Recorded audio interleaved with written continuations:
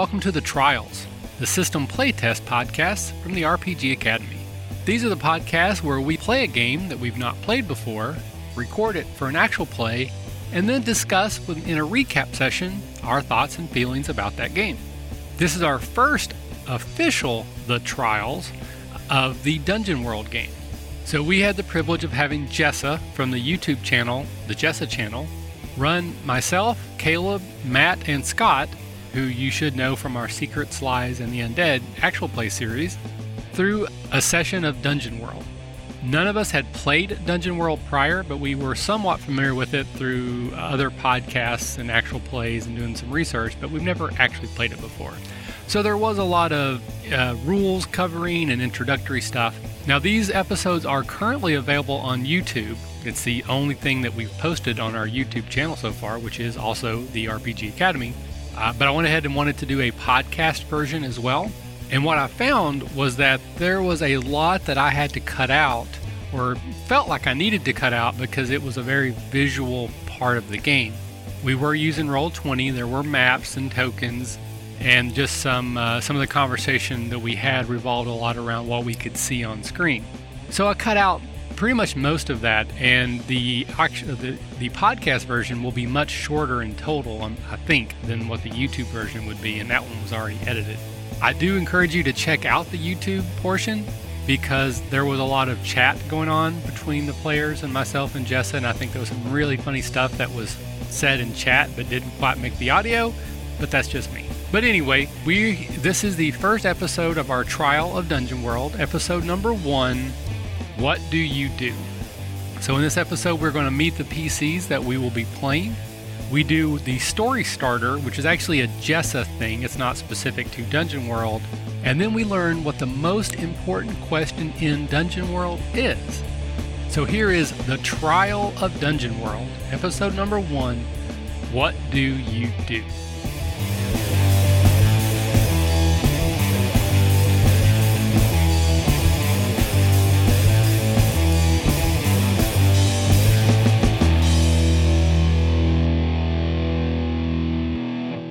Close enough. That was miserable failure, but whatever. I know it's going to count. Welcome to the table. This is Dungeon World. I am your GM. My name is Jessa, and I will be teaching you Dungeon World today. The main aspects of Dungeon World to remember are that Dungeon World is a conversation, basically, between the GM and the players. We create the world together.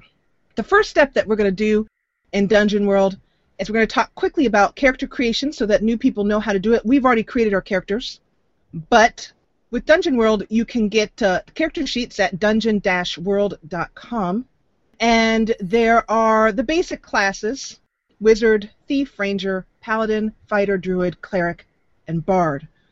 Today we have 4 players at the table.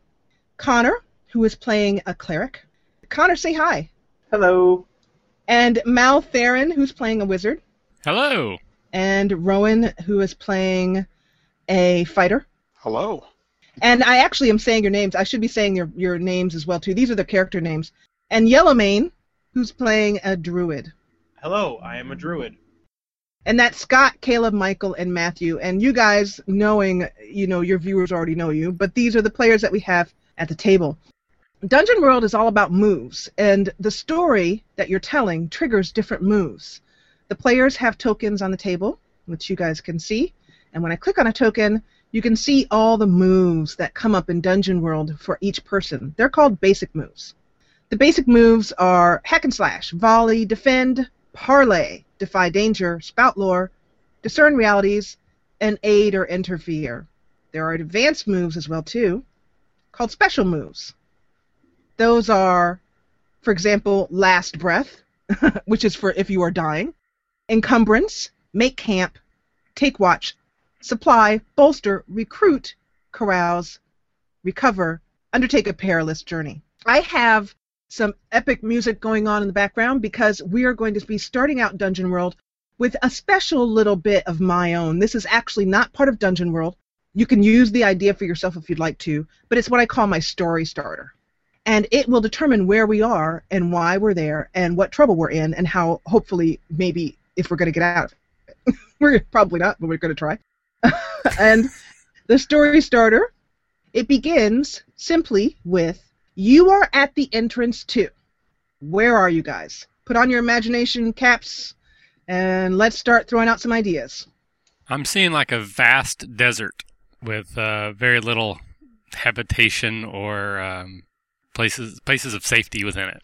A recently made desert where the sand has been turned in places to glass, and there are giant glass pyres created by magical energies.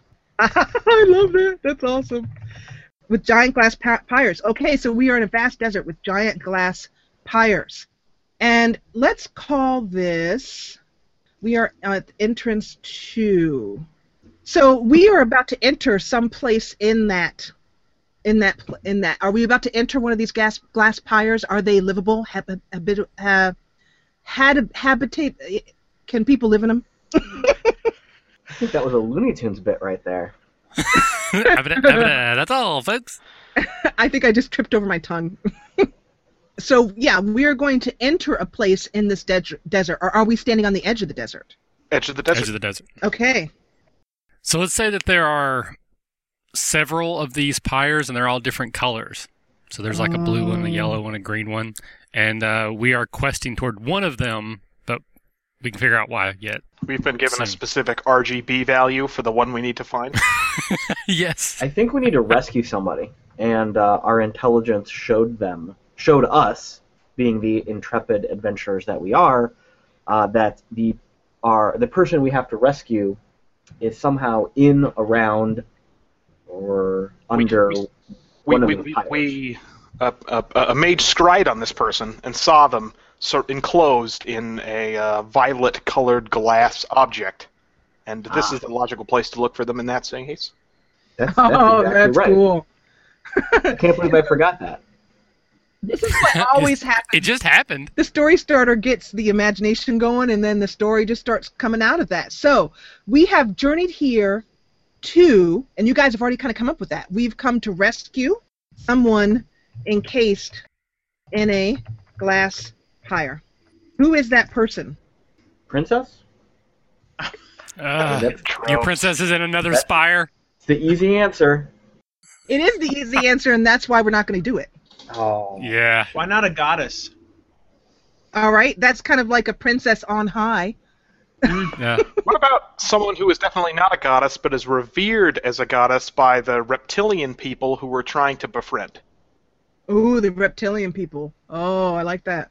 So, you guys have maybe been hired by the reptilian people to save their goddess? Sounds good. Or what if we were trying to establish trade with the reptilian people, and when we found out that their goddess, quote unquote, had been kidnapped, we said, we will, as a gesture of goodwill, go rescue her for you. So this is kind of like a... Okay, 2 questions to think about, gentlemen. One is, a goddess would have to be, somebody really powerful would have to be, like she doesn't just, fall into a glass pyre and get encased, and she's got magical, amazing powers. So whoever stuck her in there has to be somebody more powerful than she. But she's not actually that powerful. It's like a con. She's just this, basically, almost maybe a bard that's just tricked these people, and they've been worshiping her for years. Okay, that's it. Yep. And she actually owes us money, which is why we're coming after her. Oh, okay. Yeah, she owes me $17. All right, okay. Okay, so, names, please. What is the name of our goddess bard? Mathilda. Who owes us money. Okay, now, the sketchy character who sent us on this would probably just be Athilda herself, because she owes us money. But would there be anyone else who would have let us know that Athilda got stuck in here? How do we find that out? Well, the ultimate start of this, of our desire, 1, to open trade relations with this community, and 2, to collect on our debt, was the unseemly guild master of whatever guild we've been currently working for the last little while. I would say So now you guys have your connection. Your guild. Are you guild mates, or are you just hired members by the guild? But I imagine you guys would be part of the guild too. Yeah, I'm for being guild mates. I think that's good. Okay. Pledging.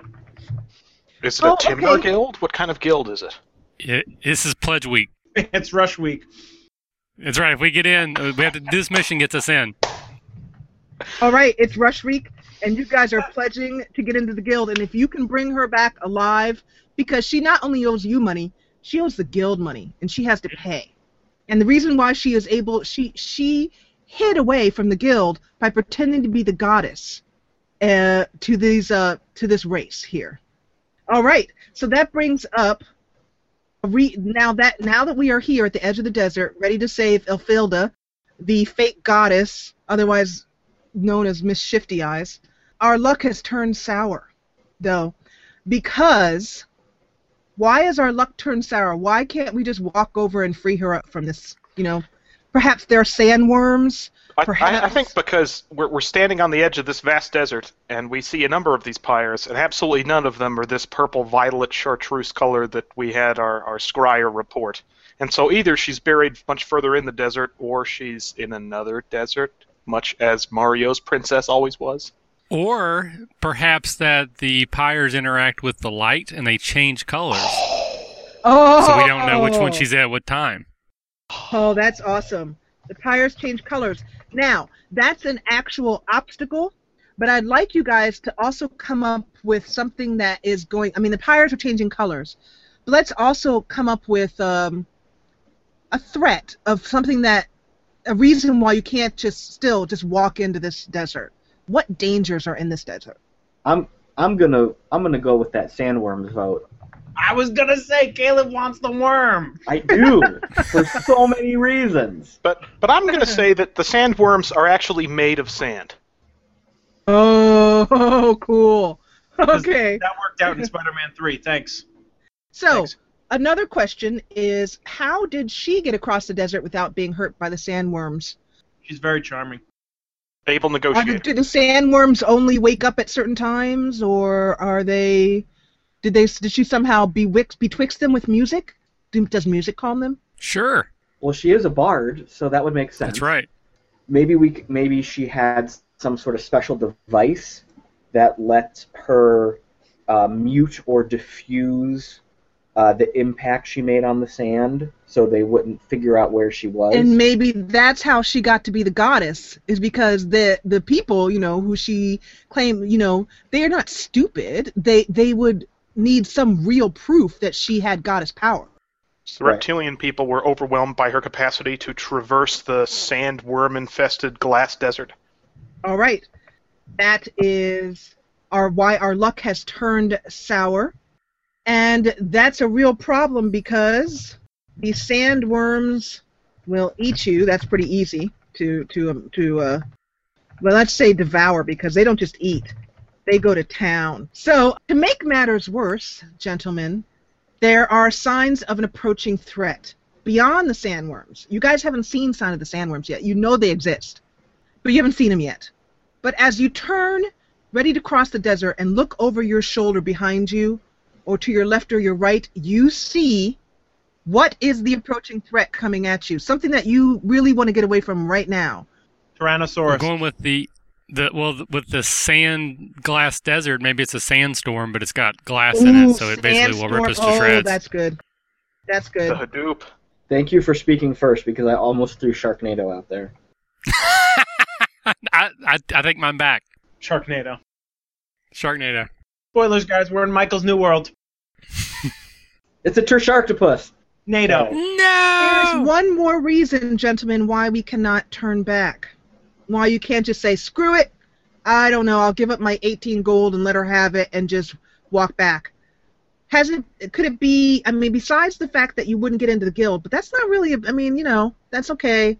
But there may be another reason. Perhaps the guildmaster might send people after you, perhaps a sinkhole just opened up behind you, perhaps.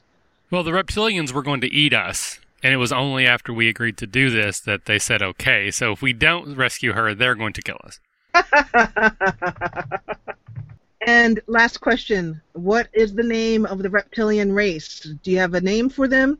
And bonus points if someone could put a picture of them into chat. Go to Google Images, find an appropriate picture, and I'll put it on the screen. They're the Reptites. The Reptites. All right.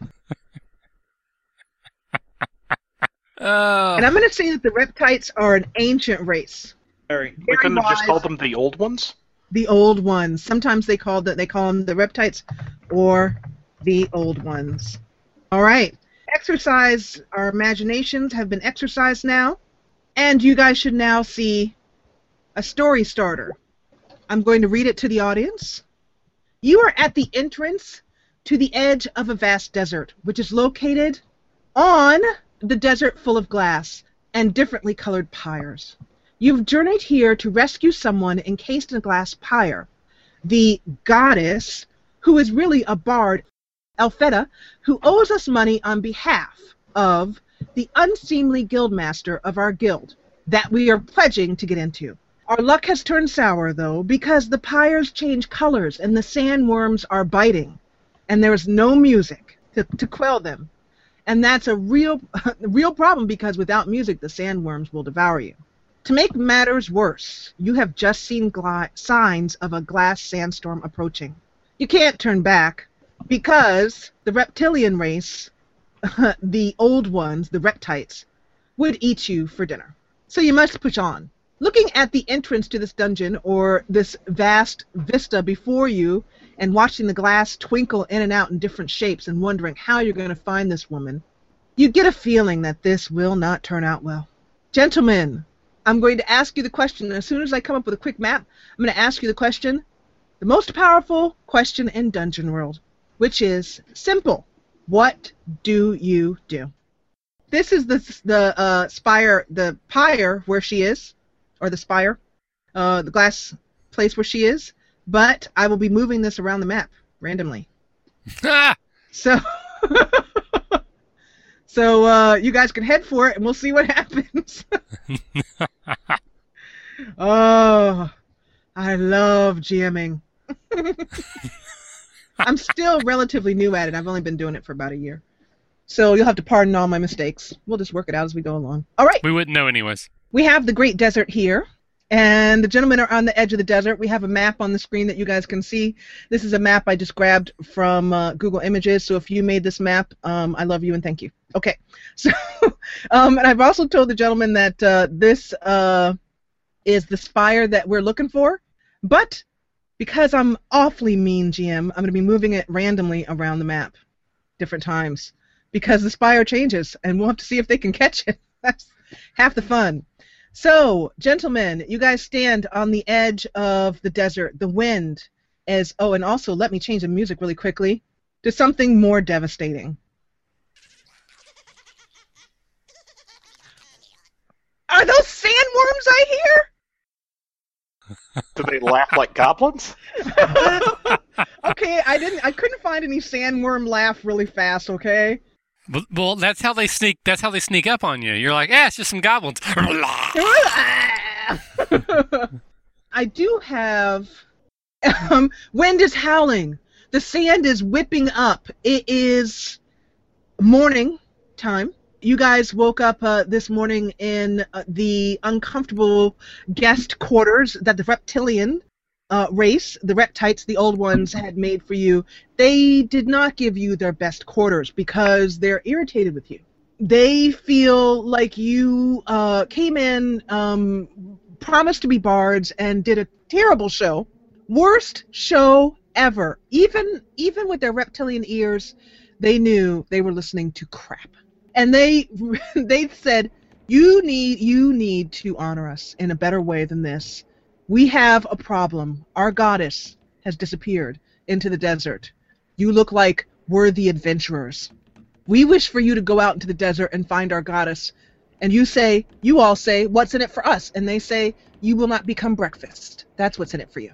You say, that's an excellent point. You head off to the desert. They send one emissary with you to show you the way. But at the edge of the desert, this reptilian emissary, with big gold earrings in his ears, or her ears, its ears, it's hard to tell, refuses... Pick it up, turn it upside down. What'd you say? So I pick it up and turn it upside down and look. Really? Do you really want to do that? No, not really. Okay, I'll give you a chance to think that over. No, I think you should enforce that rule, GM. He said I'm thinking if you say it, you. Everybody gets one. I didn't know that. Okay, if we're gonna go that way, all right. I'm thinking the new rule should be if you say it, you dealt it. But I'll give you each of you one chance to get it all out of your system, maybe two. Yeah, I probably need more than that, but we'll see how this goes. And the reptilian looks at you. So he looks at you as almost as if he can sense what you're thinking, and backs slowly away. And then suddenly his arms fly out, and he says, "I can go no more. This is too dangerous." And then he licks his finger and sticks it up in the air, and he goes, "Oh, a storm approached. But if you are true adventurers as you look like, because you are certainly not bards, you will." And by the way, they sent this emissary with you because he was one of the few reptilians who could speak common, your language. So, but he has a thick accent, and it's somewhat difficult to understand him. But he says, "The storm of glass, the storm of glass, the storm of glass," and he puts his arms out wide, and he says, I must get out of here. If you will survive this, you are truly worthy of not being our dinner." And then he takes off, says, "Adios, gentlemen," or something like that. See ya! See ya! And he goes running. His tail leaves in the sand, leaves a mark as his tail swishes back and forth through the sand as he goes running off, and you see his trail whisper off, and you can hear him whispering. The wind increases, gentlemen, and gets a little bit louder. To this direction over here, you see over these sort of, I'm going to say that these are dunes or low hills that you guys are looking at here, that we're looking at on the map. You see sand picking up. But this is not just any sandstorm. It's actually filled with iridescent glass, so that it looks sort of like a rainbow in sand. It's beautiful and entrancing. But the reptile knows that it's extremely deadly. You guys are standing here facing this, and as you look out, Mal Theron, your sharp wizard eyes notice that the tower suddenly blink. A tower appears suddenly in front of you all, a different color than it was before. It's now an iridescent sort of blue color. And that tower is gorgeous and beautiful, and it whispers to you, sort of begging you to come on. Your mouths are dry. I hope that you guys have some sort of you have dungeon rations. In Dungeon World, things are simplified, but given much more room for creativity. You have dungeon rations, 5 uses, which I am going to say can be water or food. And yeah, what, gentlemen, do you do? All right, so Malthorn is going to look over at Rowan and go, "This is your fault. You're the reason why we're here." Look, I'm not the one who was late applying to pledge last year. Last year's pledge to the guild had a much easier time, and I got my paperwork done. This is about last night's show. You didn't pick up on the changes, and you stayed in B-flat the whole time. I stare at you vacantly, like, as a fighter, no one has ever instructed me what B-flat is, was, or will be. You can tell through some dim, vacant eyes that all I can think about is flattening bees. Keep going. Don't know where else to go with that. I told you guys we should have brought drums, and you didn't believe me. They would have loved the drums. Well, Connor hired the roadies, so all of our equipment's gone. And I have a deposit on those, okay? I'm out $17 because of her and $15 on the deposit. Hey, they look to be pretty honest to me. I didn't ask for references. While the other three are bickering about things that are a little bit beyond the fighter's meager intelligence of aid, I'll survey the desert and see if I can see any place that, 1, may be shelter from the Haboob, or 2, maybe shelter from the Haboob. That seems like by far the most pressing matter. Okay, and who's the Haboob? Sorry, it's another word for sandstorm. Oh, okay. I was like, wow, that's cool. What's a haboob? It's a very fancy name for sandstorm because it's a rainbow sandstorm. That's right. And it is moving swiftly in your direction. I will continue to move the sandstorm to denote that. And anyway, there's a glass sandstorm, and then suddenly you all feel your feet rumble. Massive rumble underneath your feet. The sand starts to churn, and you all go flying in different directions. The sand rumbles again, and the sand rumbles and rages underneath your feet. So it's almost as if the ground has lost, any ability for you to stand upright. You're falling, left and right. Rowan, you hit the sand on your face, and Malthrin, you're landing on your back, I suppose. You can describe to me how you're landing. And the wind is beginning to pick up. I'm going to continue to make the wind louder. And what do you do, gentlemen? Your characters are now on their backs. Malthrin will roll over and pick himself up quickly. I'm going to take part of my robe and cover over my face to try to protect myself from the oncoming sandstorm, and then I'm going to beat feet in the direction of the closest tower. All right. So point to me the direction of the tower that you head to. Tell me which tower you head to is what I'm trying to say. Yeah, okay, so yeah. You head straight for this one. Okay. So that tower, you head running for that tower. I'm going to say that's I told them when we weren't recording that my biggest weakness I think as a GM is trying to determine distances, but it's a good jog away. It's help me out with feet. It's so many feet, whatever. Just away. distances in terms of time. Is it a minute away? 10 minutes away? Oh, okay. Let's do it in time. Yeah, if you're running full speed, I'd say it's about 3 to 4 minutes away. Now that's provided you have a ground that's still and isn't moving under your feet. That's really good to know, because my plan was to not walk because the sand seems to be shifting, but roll. And if it's going to take him that long to run there, it would take me an hour to roll, which would give the sandstorm a lot of time to drown me. Probably not a safe plan. And I accidentally moved your tower. Sorry. I would like to turn into a nice domesticated camel and help our my compatriots get to the closest tower with using my body and my fancy eyelashes, which deflect sand, and using my mask to keep them safe from the Awesome. So what Matthew is doing as Yellowmane, the druid, is he is using the move Shapeshifter. So when a character uses a move, I will always take the move and throw it into chat so we can see how the move works, and we can all learn Dungeon World as we go. For the druid, Shapeshifter is this move. For you guys watching, I am using Omnibus.io, which is a fantastic sort of Dungeon World database, which has all the moves for all the classes in it, and it allows me to quickly grab the move and throw it into chat for us to see. This is the Shapeshifter move. It involves hold. So when you call on the spirits to change your shape, roll plus wisdom.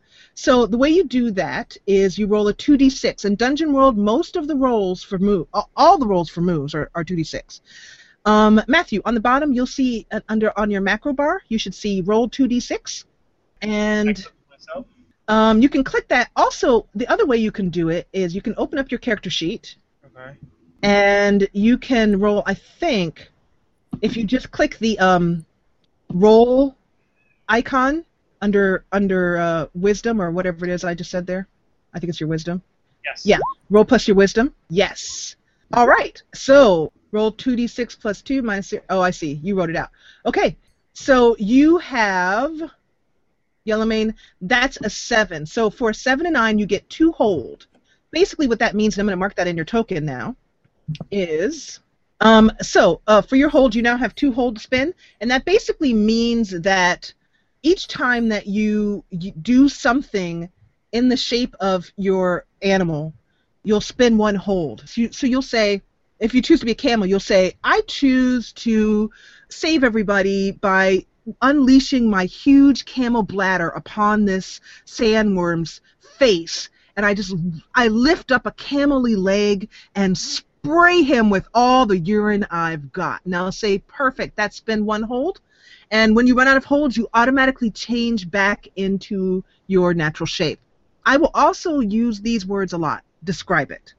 So in other games, you say, I do this, and the GM describes what you do. They say, you do this, and this is what happens to you. And I try to avoid doing that and try to let you describe to me what happens and what you do. In other words, how you respond to it. So I'll say, you say, I lift my leg and pee, and I'll say, describe it. And you say, well, feeling all of my camel-y might, I lean back with humps ablaze with anger and indignation.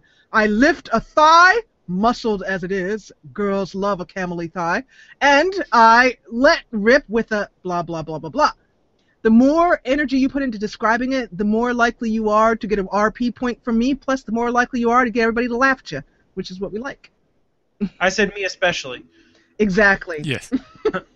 So you can see the move there, and you can kind of read over the move. Now, unfortunately, I will allow it this time, but I will remind you that one of the thing to keep shapeshifters kind of balanced so that they don't become overpowered in the game is that you can only shapeshift Yellowmane from a character that is from the world that you chose. You chose the Great Forest as Right. your land to which you are attuned. Mhm. And there are no camels last I checked in the Great Forest. So, There was one he went to a petting zoo once, and there was one there. yeah, if he chose petting zoo as his land, I would have allowed that. As a clarification, being a human druid, one of the things that I get for being a human druid is any domesticated animal, because humans have such a innate nature with domesticated animals. I would get to change into its shape for free. So I thought that a domesticated animal. Oh, yes, you do. You're right. So yes, camels are domesticated. I will allow that. That's awesome. Thank you for. So what he's referring to the audience is he's referring to his move that comes under being a human. In Dungeon World, you get a move for your alignments and for your race. And I won't explain too much to slow the game down, but I'll explain enough that you guys can follow along. And the rest of it you can pick up when you get the PDF at dungeon-world.com. They need to pay me money for how much I'm selling there. Sage and Adam are the authors of Dungeon World, and they owe me $10. Anyway, all right. So Yellowmane turns. Yellowmane. You guys notice a strange change happening in Yellowmane. Yellowmane, describe it. Basically, I'm looking at the sandstorm, and I think to myself, camels really don't care about sandstorms. And I just yell to them, guys, get behind me! And I lay out a bellow that would only come from a male camel in heat. And I transform into a large, yellow-maned camel. That's beautiful. All right. So you guys notice Yellowmane suddenly change slowly. His body elongates, 2 humps grow out of his back, and he suddenly stands before you as a camel. And he is able. Oh, by the way, the other thing that in Dungeon World is when you change it to an animal, you get a kind of. Oh yeah, here it is. The GM will tell you one or more moves associated with your new form. Spend 1 hold to make that move. So I'm going to give your move is that you are incredibly steady on your feet. So a camel would be used to sandstorms, used to the ground moving and shifting in the desert. So you can still be knocked over by a giant sand. You can hold your own better than the other people. So you guys now see Yellowmane standing regal, mane flying in the wind, and and you also feel the wind picking up as the sandstorm grows bigger and heads in your direction. Rowan, the sandstorm is coming right up towards your back. You are still on the ground, I assume. What, gentlemen, do you do? The one thing Connor would have done right as we were getting up there, he would have scrambled to his feet as fast as possible to rush over to his fallen comrades. You did mention that Rowan had face planted. He did. So Connor, as the healer and the one who is always more concerned with the health of his fellow party members over his own, would have scrambled over to Rowan, and he would stand above him, kind of using his shield as a bit of an umbrella against the wind, to help Rowan get up and make sure he's okay, and get over to the super humpy Yellowmane. Okay, so you guys are crawling forward, and Yellowmane, your camel senses feel that there is trouble. You guys are making your way towards the tower, I imagine, Rowan and Maltharin and Connor. Maltharin and Connor, what are you doing? Well, I'm jumping up on top of Yellowmane and getting the cushy spot between the two humps. So you now ride astride a camel. Yes, I put one hand on each of his humps, and I may have lingered there a little too long, and then I jumped astride, and I'm waiting for the other two to join me. And by the way, audience, this is what Yellowmane looks like right now. Wow. Attractive. Oh yeah, baby. I thought so. And he also, you notice that he's putting out a very strong scent that, if you didn't know better, you would swear are some serious pheromones. Serious pheromones. And, I mean, all of his camel manliness is hanging between his legs and God knows where else. Yeah, Connor would have made sure to get Rowan up onto Yellowmane first, assuming he got a little bit bruised from the sand there. Also, if any sandworms or monsters had come up, he would want to get you to safety first and foremost. Okay. Right as you guys are coming up to the tower, right as you approach the tower looks like this sort of glass pyre. You can see an archway at the bottom. Its iridescent glass shape is shining in the wind. It's almost blinding. The camel and his passengers, you guys are following along behind him. Now, unfortunately, Yellowmane, as most camels, cannot control his need to defecate at random times, because why the heck not? You're a camel, you can let her rip. And the wind picks up, it comes flying at you, and if you are walking behind the camel, who's walking behind the camel? Weren't we all on the camel?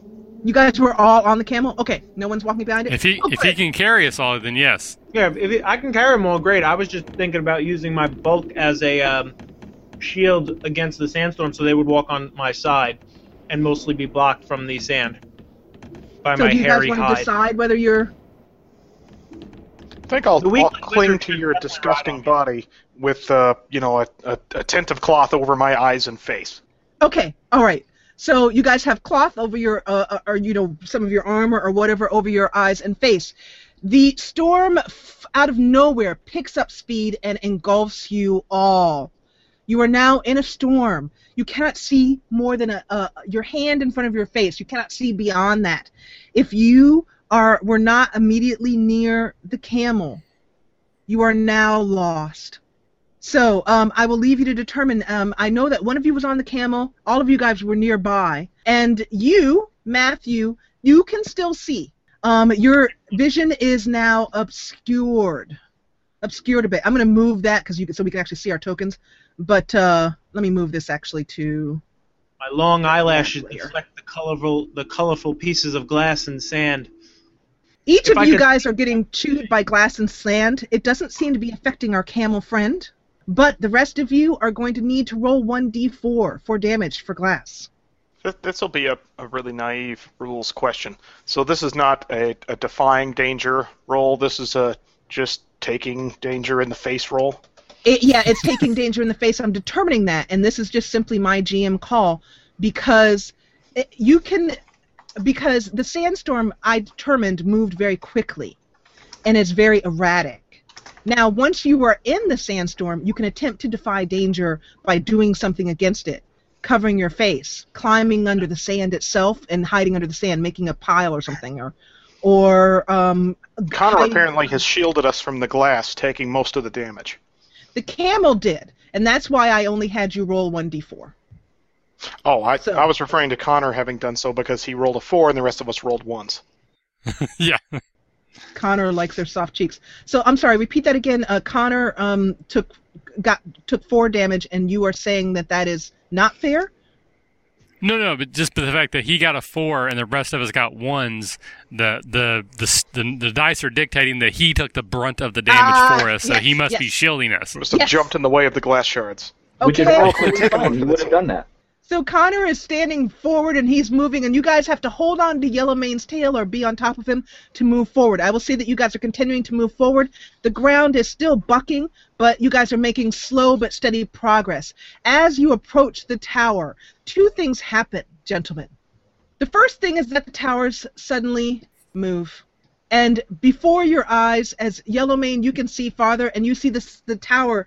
It turns, it sort of shimmers and becomes like a liquidy state, and just poofs out and poofs back in a different location. It's now over here, this tower over here that I'm moving.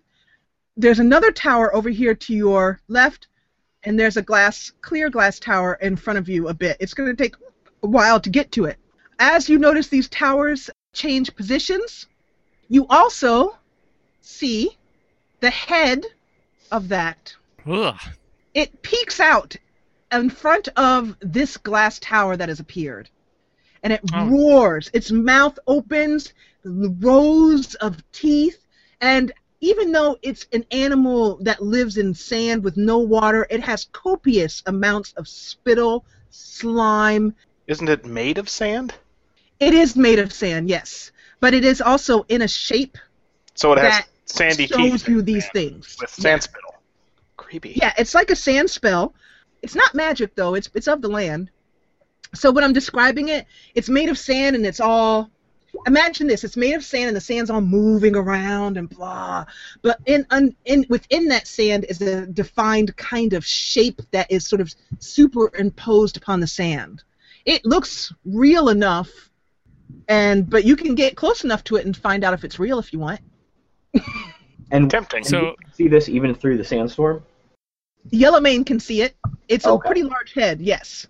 So, Okay. it's large. So you guys can see it. Yellowmane can see it. Yellowmane will have to communicate to his... with a camel bellow of frustration. Knowing my colleague for as long as I have, I can tell that this particular bleat of his camely mouth indicates a very specific type of frustration, which is that there's some sort of opponent or deadly presence in the direction we're headed. Absolutely. And it's huge. And it's interesting that it shows up right in front of this tower. It roars and dives towards Yellowmane. What do you guys do? Thanks for attending the RPG Academy and listening to our podcast. We do this out of love for the hobby and for you, our fans. This podcast and site content will always be free for you to enjoy and utilize. But we do have expenses related to the show. If you'd like to help out in any way, please visit patreon.com/therpgacademy and check out the rewards we are providing for your monthly pledges. We will use all funds that come in to improve the show and give you better content and quality. And if you don't have the coin to spend, don't worry. You can still help us out numerous ways. One, you can subscribe to our show on iTunes, or you can leave us a 5-star review on iTunes or on Stitcher Radio. Also, if you clear your cookies and then visit Amazon or DriveThruRPG through our portal, we get a kickback from your orders, and it doesn't cost you anything extra. Just like an RPG, our site works best with open lines of communication. We love talking with our listeners about everything. Please contact us with any questions, concerns, and comments you have. We also love to hear feedback and experiences from your own games. You can email us via podcast@therpgacademy.com, or you can reach us on social media such as Facebook and Google+. We are there under the RPG Academy. But Twitter is usually the fastest way to reach us. You can find my favorite co-host, Caleb G, at the Caleb G. And you can find my favorite co-host, Michael, at the RPG Academy. Thanks for listening, and as always, if you're having fun, you're doing it right.